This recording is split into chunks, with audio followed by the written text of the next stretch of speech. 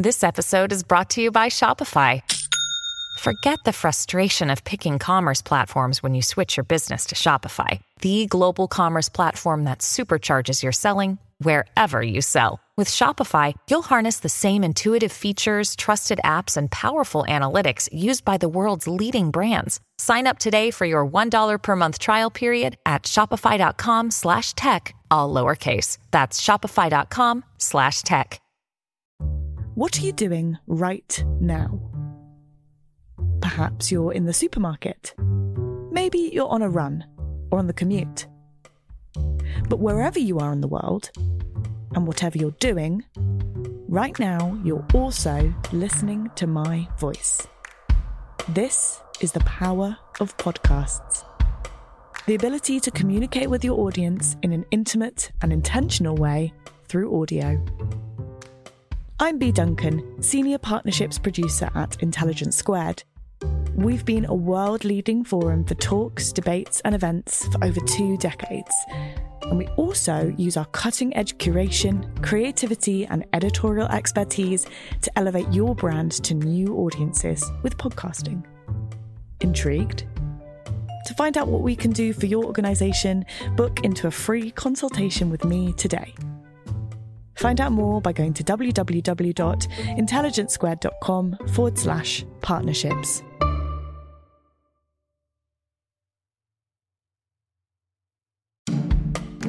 Welcome to Intelligence Squared. I'm Connor Boyle. It's the Sunday debate, and this week we're looking at online safety and the workings of the web. Is it really working for everyone? This episode contains strong language and graphic descriptions of online discourse. Listener discretion is advised. Here's our host, the investigative reporter and broadcaster, Manveen Rana, with more. Now, not that long ago, as the internet was just taking off and we were all beguiled by its promise of democratising information, the sharing of knowledge, and allowing every voice to be heard, it would have seemed mad to be asking how we make the experience of logging on in the safety of our own homes less dangerous.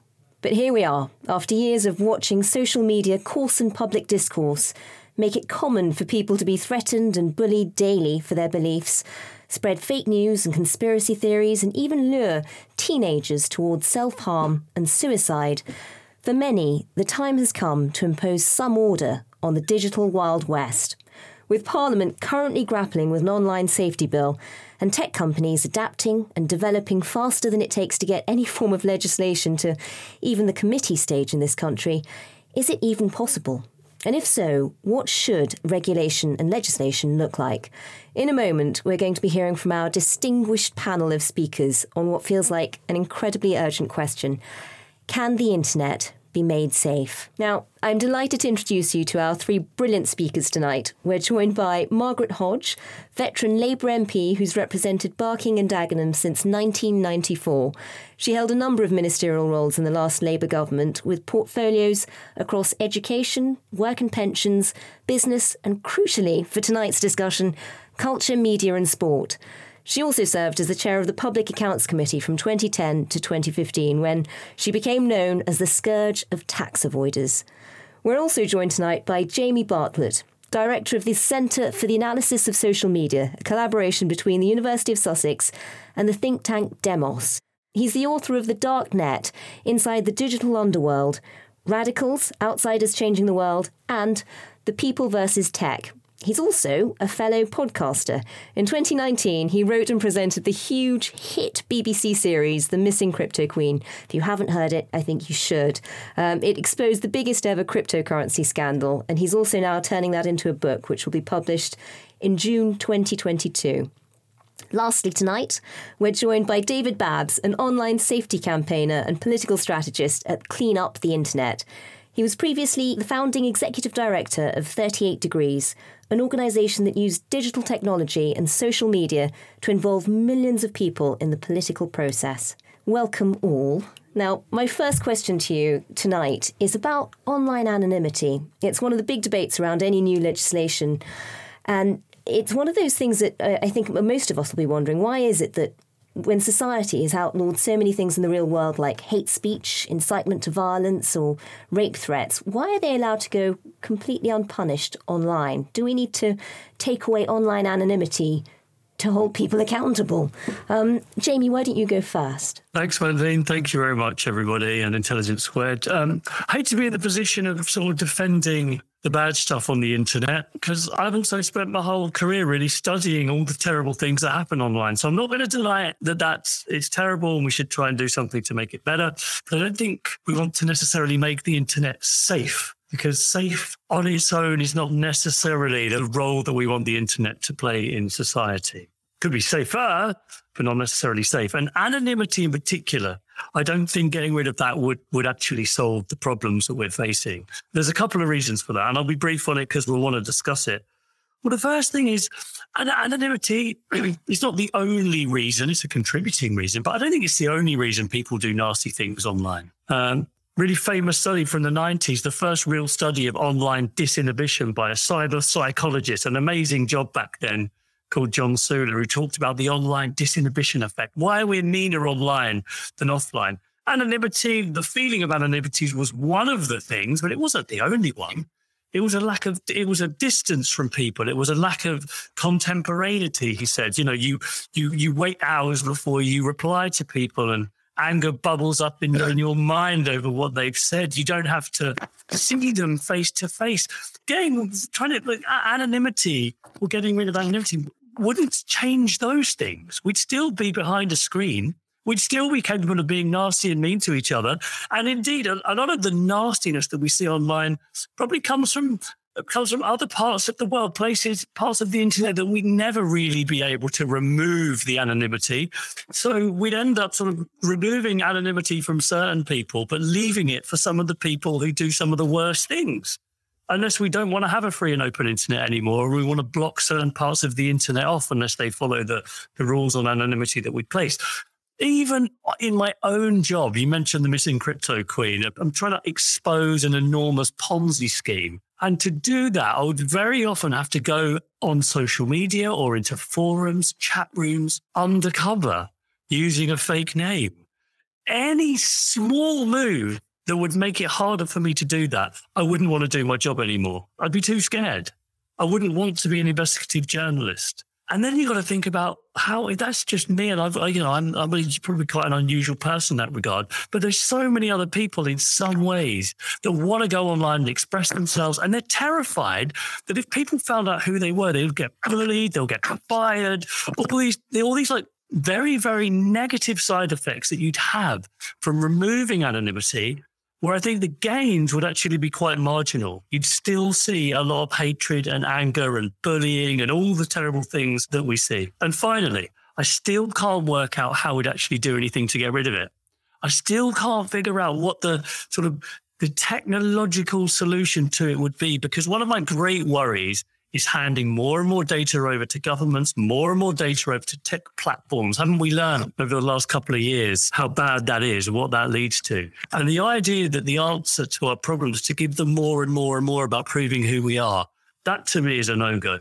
So, like I said, it's not that I can see the problems. I know it does contribute to the problems, but I just don't think for the gains we'd get for it, it's worth the cost. Margaret, on the same question. Can I start by saying I think all of us, we'll see when David contributes, but I've worked and talked to David before. All of us want to protect anonymity online. What we want to tackle is anonymous abuse. And I make that distinction. We'll go on and develop that. So the first thing I want to say is when online first happened, I was with Jamie 100%. I thought this is fantastic. It facilitates democratic participation. It allows us to hear voices that you could never hear before. And I really, really, warmly supported. I was an advocate for it. And then I started having my own experience of it. And if I just say to you that particularly when I fought anti-Semitism, so I was fighting racism in the Labour Party, in a 2-month period when the report was published on anti-Semitism in the Labour Party by the EHRC, And then there were all the comings and goings about Jeremy Corbyn's position. In that 2-month period from October to December, I don't look at my own online abuse anymore. An organisation monitors it for me, Community Security Trust, brilliant organisation. I had 90,000 mentions, 90,000 in 2 months, of which the majority were abusive. And I just want to share with you, and then I'm going to go on because it's clearly not about me, but that brought me into it. The sort of things that go online. So, for example, why has half of 1% of our population got so much power? Rid us of this cancer. That was Jews. I'm called a Zionist bitch, a Zionist stooge. A swastika is appropriate as Israel is a fascist state. And then I'm going to read one which might touch some sensibilities. I want her to feel despised. It's what the bitch deserves. I so hope somebody kills her. I really do. She's a lying, deceitful, hateful bitch who needs to be executed publicly so we can watch and laugh at her. The only support she deserves is a handrail to climb the gallows. The vile fucking cunt. So it's horrible. And it's not just the sort of racism that I have faced. Really, for children and for young people, we know that young people, particularly, that there's an increase in the suffering of mental health problems. There's been a massive increase in self-harm and in suicide and in sexual exploitation, all those issues. Now, you can't actually say that there's a causal relationship between the two, but you can say that there's a correlation between the increase in those issues and the growth of young people using online. Then you have things like the racism. We saw that with the Euro 2020 final, where over 2,000 abusive messages posted there using the N-word and using monkey enjoys as well. Then you've got misinformation, the anti-vaxxers, the people who talk about things like Dettol solving all the problems of coronavirus. Then you've got all the fraudulent advertisements that are on there that get people into absolutely appalling financial trouble and losing money. And you've got hate crime. So there's a massive, it is a real problem, Jamie, and we have to tackle it. You can't just push it to one side. And nobody is pretending that tackling anonymous abuse will get rid of all abuse. Of course it won't. It's not, but it's an important, I think, ingredient in it. Just talk a little bit about public opinion. Most of the public now think, in a recent YouGov poll, 4 out of 5, 78%, people favoured requesting users of platforms to disclose their real identity. So there is a great support for it among the public. And the other thing to talk about, which I only recognised when I started getting involved in the issue, is actually the business model of the platform is based on there being a lot of abuse traffic. Because the more abuse there is online, the more people watch it. Therefore, the greater the traffic. Therefore, the more they can get from demands for advertising from those who want to advertise on the platform. So the business model depends on allowing and not getting rid of online abuse. And I think that's really important as to why should there be government intervention. This isn't something that will resolve itself because it's not in their interest to do that. And can I just say something else, which I think is really important? You know, here I was, a great supporter and promoter of anonymity. Then I start getting this horrible stuff. And actually, what it is what people try to do through anonymous abuse is paint you as a vile, illful person. So for me, I'm a paedophile, I'm a tax avoider, I've killed Palestinian children. Those are the sort of things that are said about me online. And therefore, they undermine my credibility. When I talk about anything, I could talk about royalty, I could talk about tax, which I try to talk about a lot. But because I'm a horrible person that can't be trusted, there is no credibility in what I say. So my own freedom to participate in a democratic forum is therefore undermined by the way that the abuse undermines me personally. And I think that's an important thing to hold in mind. So I do support anonymity. I think it's hugely important for the sort of issues that Jamie talked about, but for victims of domestic violence, children who want to go on anonymously who've been victims of child abuse. I think it's hugely important for whistleblowers. All of that. What I want to tackle, and as we develop this evening, Manveen, I hope it becomes clear, what I want to tackle is online abuse. And I think there is a way in which you can maintain anonymity, but start to tackle that online abuse. We'll come to David in just a second. Margaret, you talked about credibility there and how damaging it can be.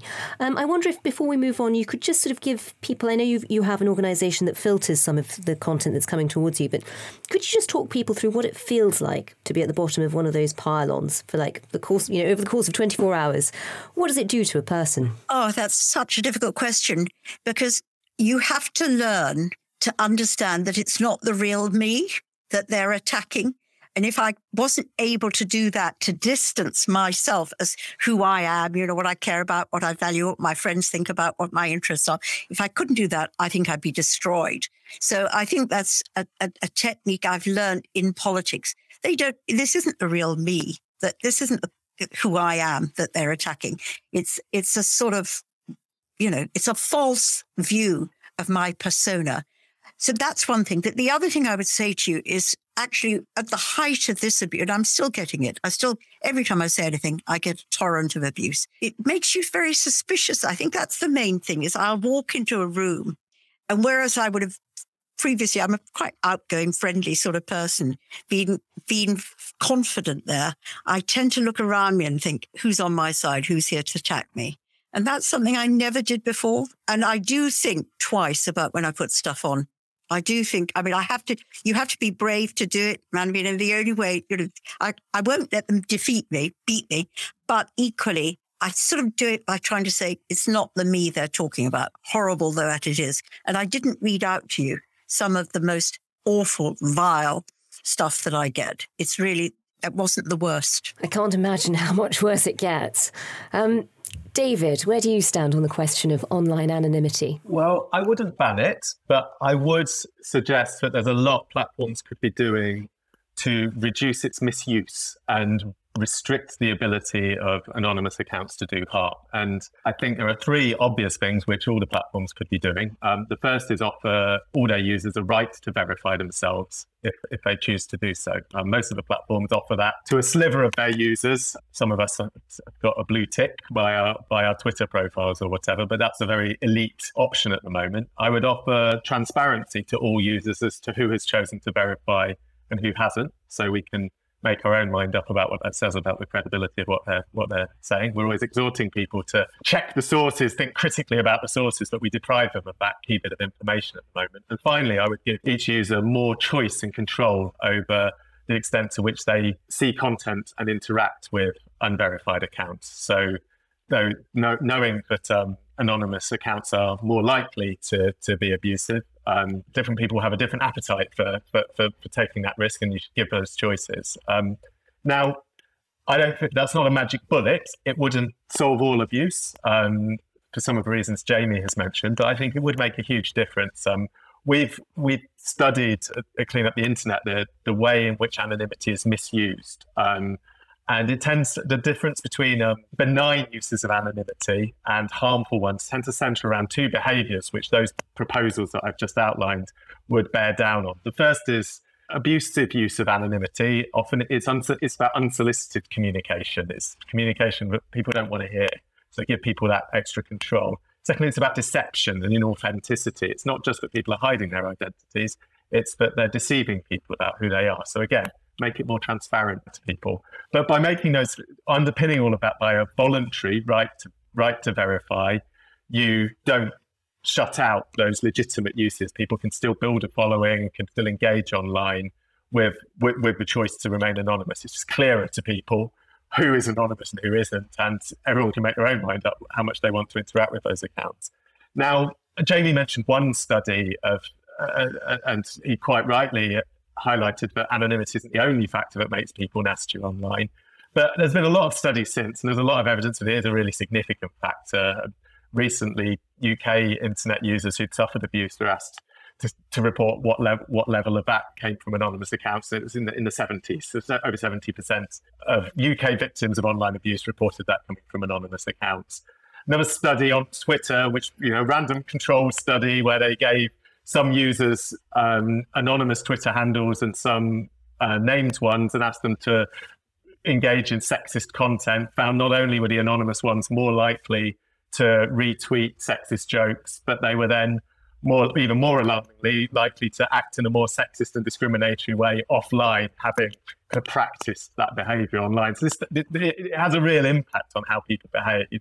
And really the way I would frame this is that anonymity is a risk factor, and it's one which platforms make choices about how they manage through their design. And Margaret touched on the question of the business model. At the moment, platforms they aren't designing their approach to anonymity with a view to maximizing freedom of expression or safety. They're designing their platforms with a view to maximizing their profits. And the kind of measures that I'm suggesting simply aren't incentivized by an advertising business model, which is seeking to maximize attention and maximize engagement and maximize user numbers. It introduces friction. It sheds a bit of light on how much the account numbers that they can claim to advertisers are inflated by inauthentic accounts. And this is where I think we need to not leave those kind of decisions in the sole control of these platforms. They're too much of a public square for it to be left to that. And that's where independent regulation, the introduction of some social obligations onto those platforms to manage risk factors like anonymity more responsibly, that's where we've got to get to, which I'm not saying it's easy, but I think it is possible.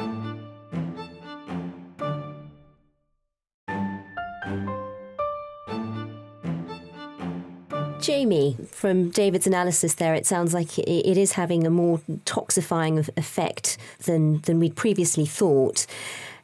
Can we really manage with complete anonymity now? I mean, how do you sort of answer the sort of experiences that Margaret's had and the abuse that people are facing? How do you get around that? Well, I'm always horrified to hear the sort of abuse that people like Margaret get. So obviously you'd never want to defend that. The question is always, to me, the extent to which a significant difference would be made and the costs that would come with that. But David's suggestions seem to be somewhere in the middle. So we're not talking about banning it entirely or, preventing people who need to remain anonymous online on social media from doing that, but rather making it slightly easier for people to see what they're doing and who's anonymous and who's not. And the reason it matters is partly because we don't talk enough, I don't think, about the positives that the ability to be anonymous at certain times does bring. We've got to talk as well about the importance of encouraging a free and open internet. All around the world, regimes are closing down on the idea of a free and open internet, and it always comes down to the same thing: make people be forced online to show who they are, to give their documents over, to have all of their behavior monitored. And we need to not move in that direction.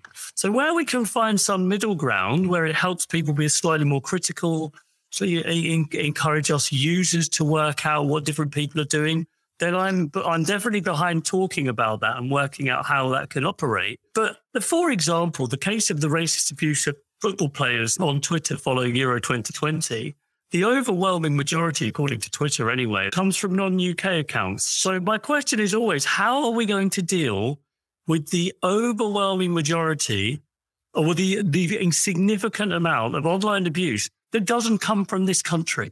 How do we stop that from happening? Because there's a lot of nodding of heads going on in the other direction. So I'm going to go to Margaret first. Okay, I mean, just to deal with the Twitter point, I wrote to Twitter and said, could I have the basis for their survey, and they have refused to share it with me. I just don't think you can look at that as a legitimate finding. Just to say to you, Jamie, really, and I'll share that correspondence with you if that's helpful. I don't actually go along with David, as he knows. I don't go along with David's solution entirely, although I'm trying to find a different little way. The reason I don't go along with David's solution is twofold. First of all, I don't see why the only way in which I can protect myself is to say I'll only talk to people who aren't anonymous, who share their identity. I don't want that. I want to deal with anonymous people who, I do want whistleblowers to contact me. I do want victims of domestic violence and child abuse to be able to contact me. I don't want to shut that off because they don't do that. And the second argument against David's solution is that actually the police, I'm obviously in touch with the police quite a lot, Manveen, because of the nature of the abuse I get. And the police say the worst thing you can do if you're trying to identify a real threat to you individually, and I accept that is, I mean, it isn't as remote as we thought, as we saw with this tragic death of David Amos, but the worst thing you can do is cut off the traffic that you're getting the online. You've got to know so that they can judge whether or not it's serious. So I don't agree with that. And let me put forward my middle way, which I know David knows, but I haven't shared with Jamie. I think what we should do is anybody who goes on a platform should actually reveal their identity, not to the platform, Jamie, not to the platform, although they know all about us, because we know that from the advertising that they throw at us all the time, but not to the platform, to a third-party provider. And it's perfectly technically feasible. We could use something like the banks. The banks already know 99% of people who that would give you the adult population. So it's perfectly okay. And you are anonymous online. I want everybody to be anonymous. And the only time when you then give up your right to anonymity, I think it's a right, is if you engage in abuse against other people. And at that point, the police, in pursuing illegal harm online, or me wanting to pursue a civil case against somebody who abuses me, would have the right not to go to the platform, but the platform would then get it from the third party. So the platform hasn't got the details, the third party has, and I have the right to access that, or the police do, if and when if they're harmful abuse. And linked to that, two other things that have to go with it.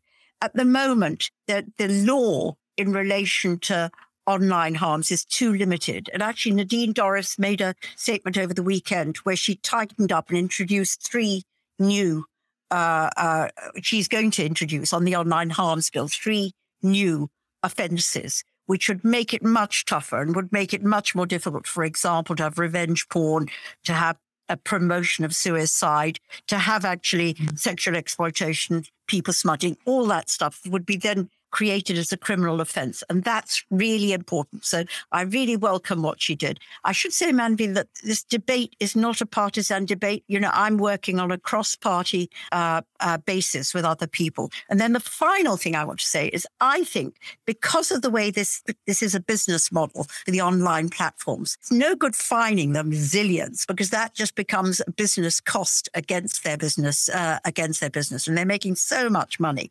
They, you know, even what we're talking about wouldn't harm them that much. I think you have to get director liability and responsibility into the legal framework that we would do for monitoring and regulating online harms. I do this from my tax justice work, that it's no good getting at the corporations. That doesn't change. No good getting at the banks, no good getting at any of these people, because that simply doesn't change their behavior.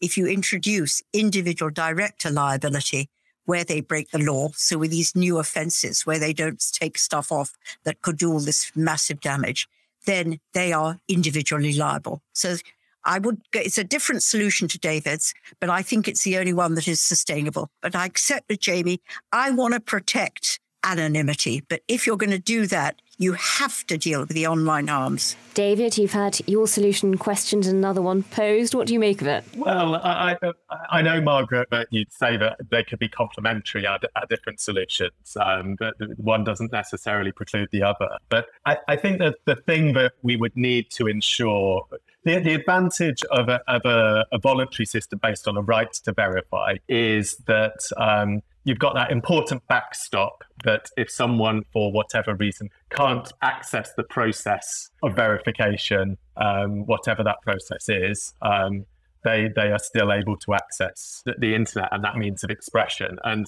we would, with our voluntarist approach, still lay a heavy emphasis on the importance of accessibility in terms of verification. So not relying on too narrow a range of documents, offering a range of options, making sure that it's accessible, that it's privacy respecting, etc.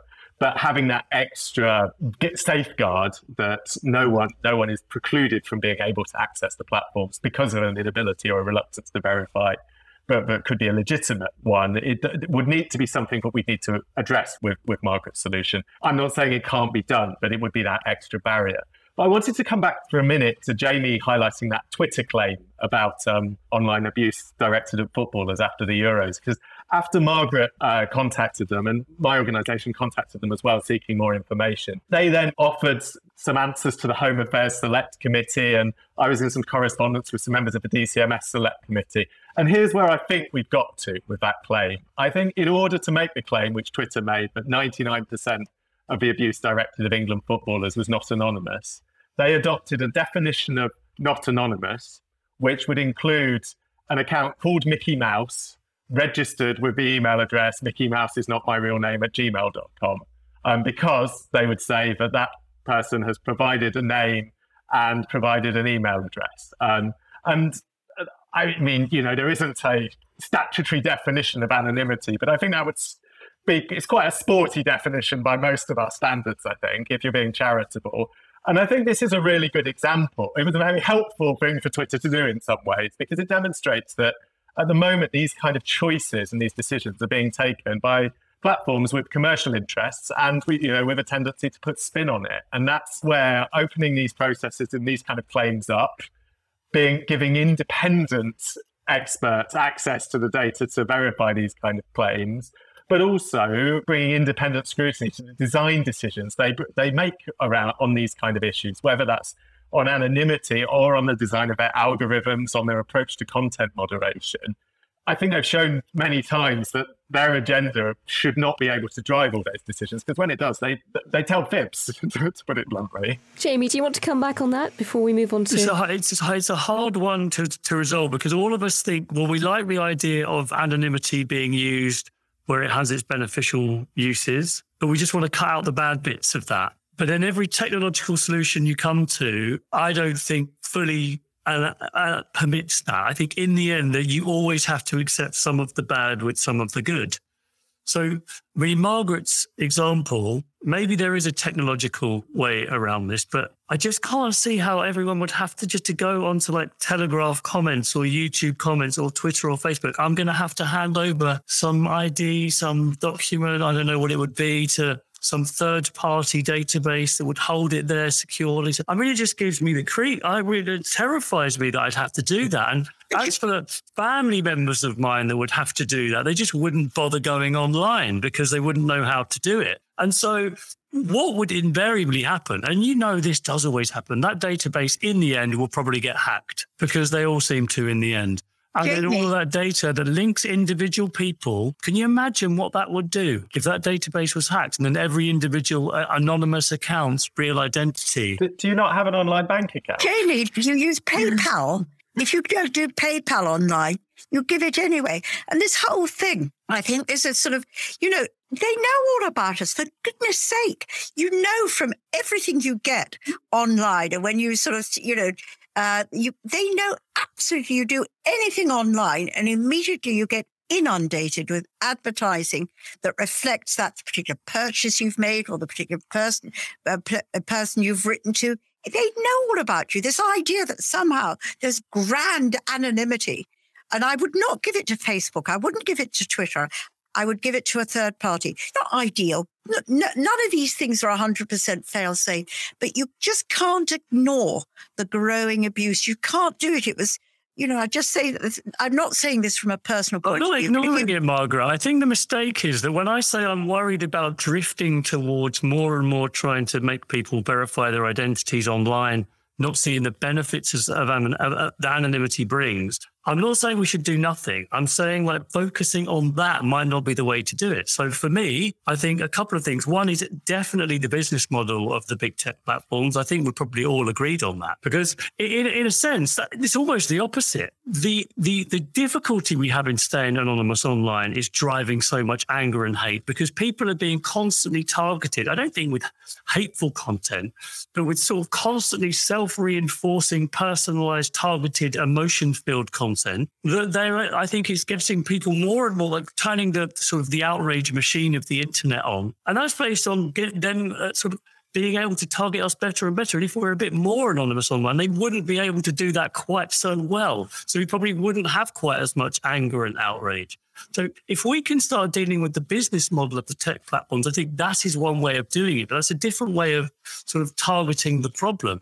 And without a doubt, but to me, the policing of all of this is appalling because, as you rightly said, a lot of times the hate, the really serious hate, because I think knockabout online and anger, frustration, heated debates, we've got to allow that to exist because that's part of living in a free society. The really nasty stuff, a lot of the time, and you'll know it too, Margaret, the problem is the police's inability, and often it's a lack of resource and a lack of technical know-how to actually try to find the people behind this. A lot of times you can find people behind anonymous accounts, but the police won't do it for lots and lots of reasons. And by the way, no one's dealt with my issue of overseas abuse because there is no obvious answer to that. But it is a really important part of this to me. Yeah. Can I just come back to your one thing on the free speech question? Because I think that's often brought, I really did believe that, online would support free speech, but women, and women of colour, who are the ones most likely to be targeted through online abuse, their freedom to participate is inhibited by their fear of receiving abuse. And that is really important. And then the other thing which we haven't talked about is young people. And, if there is a real correlation, a causal relationship between, suicide sites and self-harm sites and just generally mental health issues that arise, we can't ignore that. I can see the benefits, and I think any solution is never going to be 100% perfect, but you can't ignore the harm to young people and children. Yes, but I don't think those things are caused by... Well, we don't know. For example, it's difficult. We don't know. I'm going to move you all on now, actually, just because we're getting so many questions in from the audience, and I really want to try and get through as many as possible. So starting with a question from Jimmy saying, what do the speakers think explains the failure of the tech giants to police their users properly? Is it greed or lassitude? And similarly, I want you to sort of take them perhaps both together, just for timing reasons. We've got a question from Rose which talks about what effect do you think Facebook's moderators are having on cleaning up Facebook? So, we've been talking about government legislation so far. Can we leave it to the tech companies? Are they doing enough? Is it working? Jamie, should we start with you? Well, I think generally content moderation as a sort of a part of the business model of the tech platforms, certainly until recently, was not taken seriously. It's outsourced to the Philippines and elsewhere. It's very low-paid work. It's very difficult work. There's not the sort of support that's in place. I think David will probably know more about the specifics, but I think it's improved over the last 3-5 years, but for a long time it was seen as a kind of sort of not particularly important part of the core business model. And so as a result, and this is especially true outside English language parts of the platform, there just wasn't enough people that were doing that work. And they weren't well trained, they weren't necessarily well paid, their role wasn't seen as being particularly significant, they often weren't employed directly by the company but through agencies. So I think as these platforms become more and more publishers in a sense, and certainly in their sort of social political role, they're going to have to just keep investing more and more time and training and resources into the role of content moderation. You see, where there is this abuse, I'm not saying it shouldn't be removed. I'm saying there should be more effort on focused and targeted ways to remove it when it seems. So that is one fairly obvious thing. Relatively uncontroversial, I think. And Jamie, would you be happy leaving it to the tech platforms alone to police themselves, given your stance on anonymity and the interference of government? That sounds like a no. Yeah, there are. I know. You think I sort of have an answer for this, wouldn't you? Sort of having talked, but I sort of veer between thinking I'm really worried about government, and then the next day I think I'm really worried about the tech platforms. So I think on the whole, it's sort of watch how well they do, have systems to monitor how well they do, and when they're not doing well enough, you look where you intervene. David, it's fair to say that platforms have increased their investment in content moderation, and that's probably a positive. Jamie mentioned that it's not that that's a problem outside English language, with a notable kind of outlier of the German language, where Germany has brought in more regulation, and that prompted greater investment, lo and behold, in German language content moderation. There are downsides to content moderation as a solution. One is that it's really tough work, and we should certainly support efforts to get content moderators better working conditions, proper psychological support, etc. But it's always going to be tough work. It's always going to raise kind of challenges in terms of where you draw lines and how you balance freedom of expression, etc. And that's why I would advocate that alongside thinking about content moderation, we do also think about what else about the design of a platform could kind of tackle the need for moderation in the first place, in terms of what about these platforms brings out the best or the worst in people. Jamie mentioned the kind of aspects of the business model that, thrive on generating outrage and polarization rather than promoting understanding. I think online disinhibition, of which probably the ingredient within online disinhibition that we are most equipped to tackle is anonymity, is another such factor. But yes, there are trade-offs here in all these design choices, but are the platforms on their own, with their incentives, their ideological hinterlands, these are libertarian companies from a much more libertarian country than ours, are they the best sole decision makers of where to land those trade-offs, how to make those design choices? I think probably there was a point where you could say maybe, but look at the internet we've ended up with. Yes, our government has all kinds of flaws, has all kinds of challenges of catching up with the digital age, but we need to introduce social considerations into this design, and I can't see where that can come from, if not from some form of democratically mandated regulation. Margaret, how do you think the tech platforms are doing? I'm much tougher at the moment. I think these algorithms, I agree with David, they could change the algorithms tomorrow if they chose to. And that would,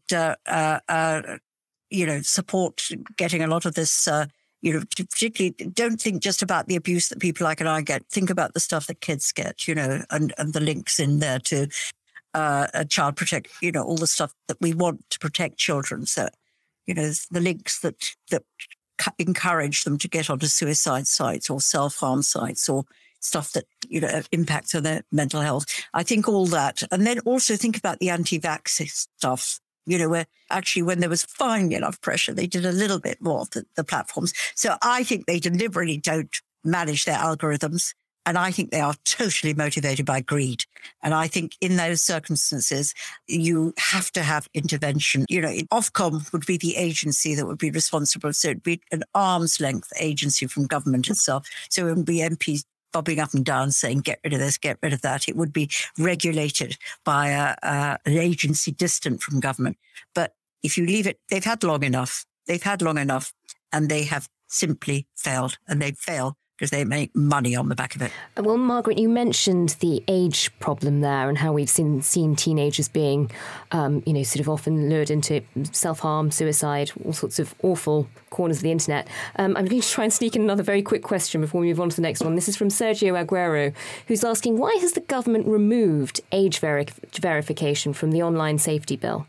A lot of us are asking that question, and it's an issue that we're also campaigning on to get back into the bill. So I agree. And Jamie, where do you stand on that? I mean, sort of the downside of having a completely open internet is that an awful lot of children are seeing stuff which is possibly sort of influencing them to take their own lives, or at least sort of even hardcore porn, which is, it's changing the way people are growing up. It's changing society. Where do you stand on that? On what? Age verification? Age verification. I mean, would you put in some regulation around that? Yeah, I'm not sure. It's another one where I don't really have a fully fleshed out answer, because I've never worked out how you'd be able to build the correct sort of technology to make that actually work and function smoothly. So maybe, again, it's one of those tricky ones that if you can create the technology to make it work really effectively, then fine. But one of the biggest problems that I had, and it's actually the reason I wrote the book about the dark net in the first place, was just how little parents monitored what their kids ever did online, even had the remotest idea what sort of platforms they were going on to. Parents' own sort of internet literacy in terms of being able to put on their own firewalls, they're just have rings being run around them by the kids. So any age verification system that's put into place, they're going to come up with quite simple ways to get around it. If the parents themselves aren't sort of up to speed with how to make it work. So the first thing on all of this was always like, how can parents actually take more responsibility and sort of understand a bit better? Jamie, don't blame the parents. Don't blame the parents. Margaret, it's embarrassing. Don't blame I'm sorry. David, is there a policy solution to this? Margaret, I'm not blaming parents. I'm not blaming parents entirely, but I think the way that I always used to think about it was when I used to get up to naughty things when I was younger, my parents kind of could understand what they were because they were more or less the same things that they used to do. Now it's a completely different world, and I know how hard that is.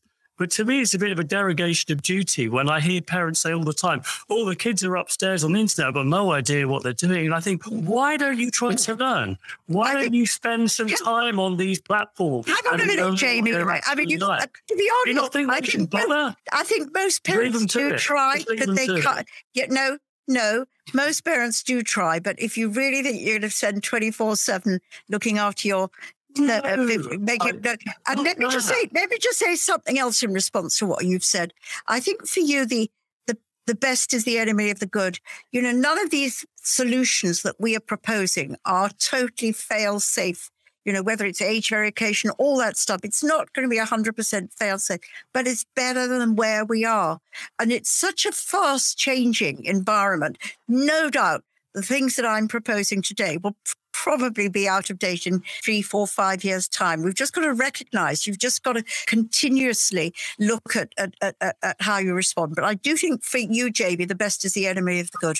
But Margaret, can I just say already, we agree, like, tech platform business model, big problem. Yep. Inability of the police to actually tackle the cases that they find, big problem. I also agree with some of David's suggestions about, can you make it easier for users to offer the option of self-verification now? So there are actually a lot of things where I totally agree. There are things we can do. There are things we can do to improve it. I'm not saying just leave it as it is. David, very quickly, do you have any thoughts on age verification? Yeah, I think history will probably not judge us very kindly when it looks at this time when we were comfortable with exposing the majority of children over 10 to hardcore pornography. That just, something needs adjusting there.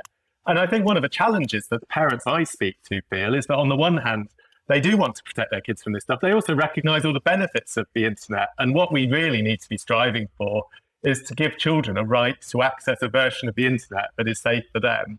I think age verification solutions do exist. They're not perfect, but there are a range of companies that have developed secure, privacy-respecting ways to verify age. Parliament can specify in the Online Safety Bill the minimum standards for those and mandate companies to use them. And I think, look, I was a proud owner of a fake ID when I was like 15, 16, pretending to be a member of Leicester University Students' Union. Obviously, people will get round these things. But one of the things that child psychologists tell us, which I think is really important on this, is that when a child is in a space that is, if a child accesses a space, but they know they've gone through the rigmarole of evading a system that's designed to keep them out, that in itself is useful. It means they know that they're somewhere they shouldn't be. That sets a boundary. That in itself is a protection measure. So I think Margaret's right. We shouldn't let the perfect be the enemy of the good here. Of course, whatever measures we come up with, some people will circumvent. But even the signal of an effort, as well as it protecting a lot of people, absolutely, it just at least tells children this is stuff you shouldn't be seeing. Now, I want to move on to another question from the audience, which covers a subject we haven't talked about enough tonight, really. And it's misinformation is a much greater threat to our society than online abuse. Can the panel give us a few suggestions on how we can deal with it? Jamie? Well, as you can tell, I don't have answers to a lot of these problems. But this is the downside of having a completely democratic, open internet. Yeah, I think misinformation we might find is probably slightly harder to work out how to deal with. And certainly, I really don't think that online anonymity is the cause of misinformation. And if you look online at the things that you would consider to be dangerously inaccurate, a lot of it comes from very, very famous, verified public people. So this is a much trickier problem. The only thing, and it's really, I know it's going to sound really sort of really basic and boring, but I've only ever been able to sort of see that the solution has to lie in a change to how we teach information literacy in schools. Now, for a while, it was seen that, well, what we need to do is teach critical thinking. Yeah, that's fine, but that has its problems as well. But some additional digital literacy is added to that. How do Google's algorithms work, and how does Facebook's business model work, and all the rest of it? And I think that's all well and good, and we do need to teach all of that.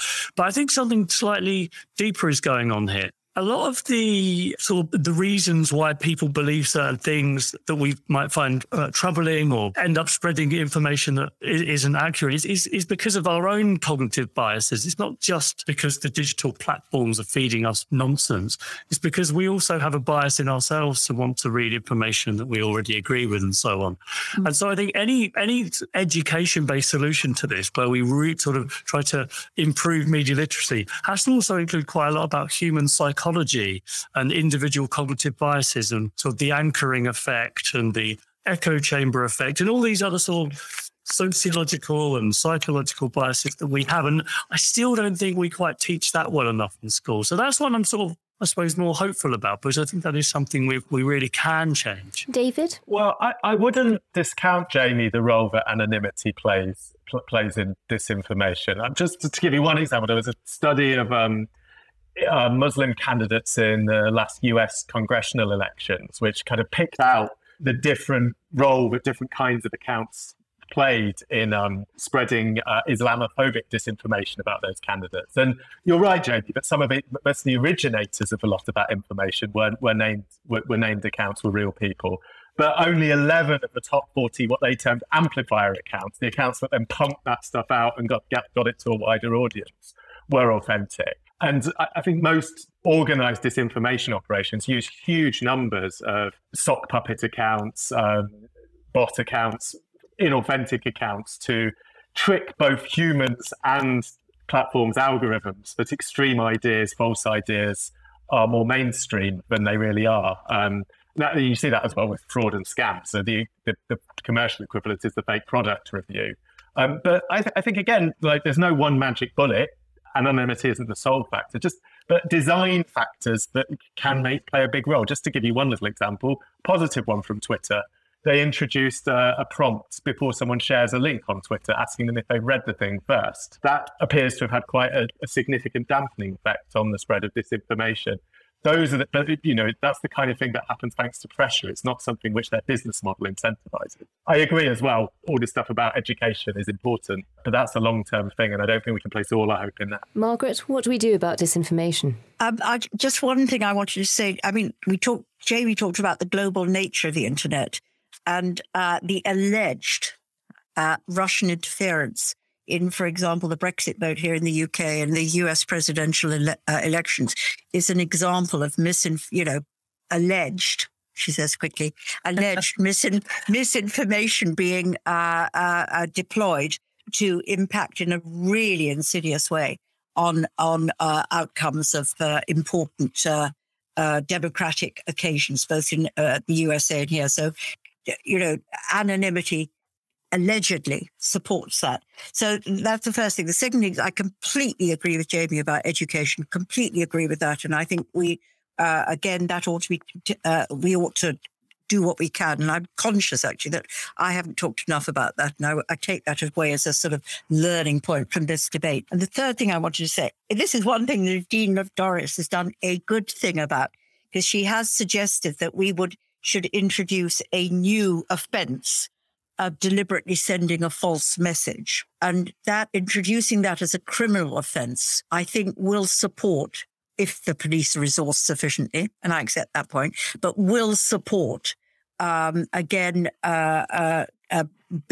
down on where won't get rid of it all. It'll help us to bear down on misinformation. And if we were only to do that with direct liability, which I talked about earlier. So you actually create a liability on the directors themselves to take off their platform deliberate misinformation. I think you would have the beginnings of a coordinated attempt to bear down, but not completely get rid of misinformation. I'm afraid we are really out of time. We've got some great questions from the audience. I'm so sorry we haven't had a chance to get through them all. I'm going to try and squeeze in a very quick one for Jamie before we finish. And that's just from Julio, who asks, did you foresee how freedom of speech would be abused online when you first became interested in the internet? Was this how the dream ends? No, I suppose I was very. I'd been just like reading loads of like John Stuart Mill and being all like, the marketplace of ideas and the sort of clashing of free ideas leads to a synthesis, and it'll be fantastic. And it gives voice to a lot of people, sort of previously underserved or underheard communities who finally get their chance to get, And then I think most of us, we talked about it before the live button was hit. How we all thought that, and we're maybe all slightly naive about how that could be manipulated by powerful people and powerful forces for lots of reasons. So I definitely didn't know. I definitely didn't foresee that at all. So with that sense of the dream being curdled, I'm afraid we've completely run out of time. But thank you so much to tonight's guests, to Jamie Bartlett, David Babbs and Margaret Hodge. And thanks to Intelligence Squared for hosting this event. And thanks to everyone who's tuned in. We've had some brilliant questions. I'm so sorry we ran out of time to get through them all, but thanks again.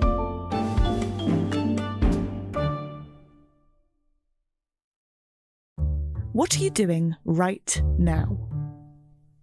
Perhaps you're in the supermarket. Maybe you're on a run or on the commute. But wherever you are in the world, and whatever you're doing, right now you're also listening to my voice. This is the power of podcasts. The ability to communicate with your audience in an intimate and intentional way through audio. I'm Bea Duncan, Senior Partnerships Producer at Intelligence Squared. We've been a world-leading forum for talks, debates and events for over 2 decades. And we also use our cutting-edge curation, creativity and editorial expertise to elevate your brand to new audiences with podcasting. Intrigued? To find out what we can do for your organisation, book into a free consultation with me today. Find out more by going to www.intelligencesquared.com/partnerships.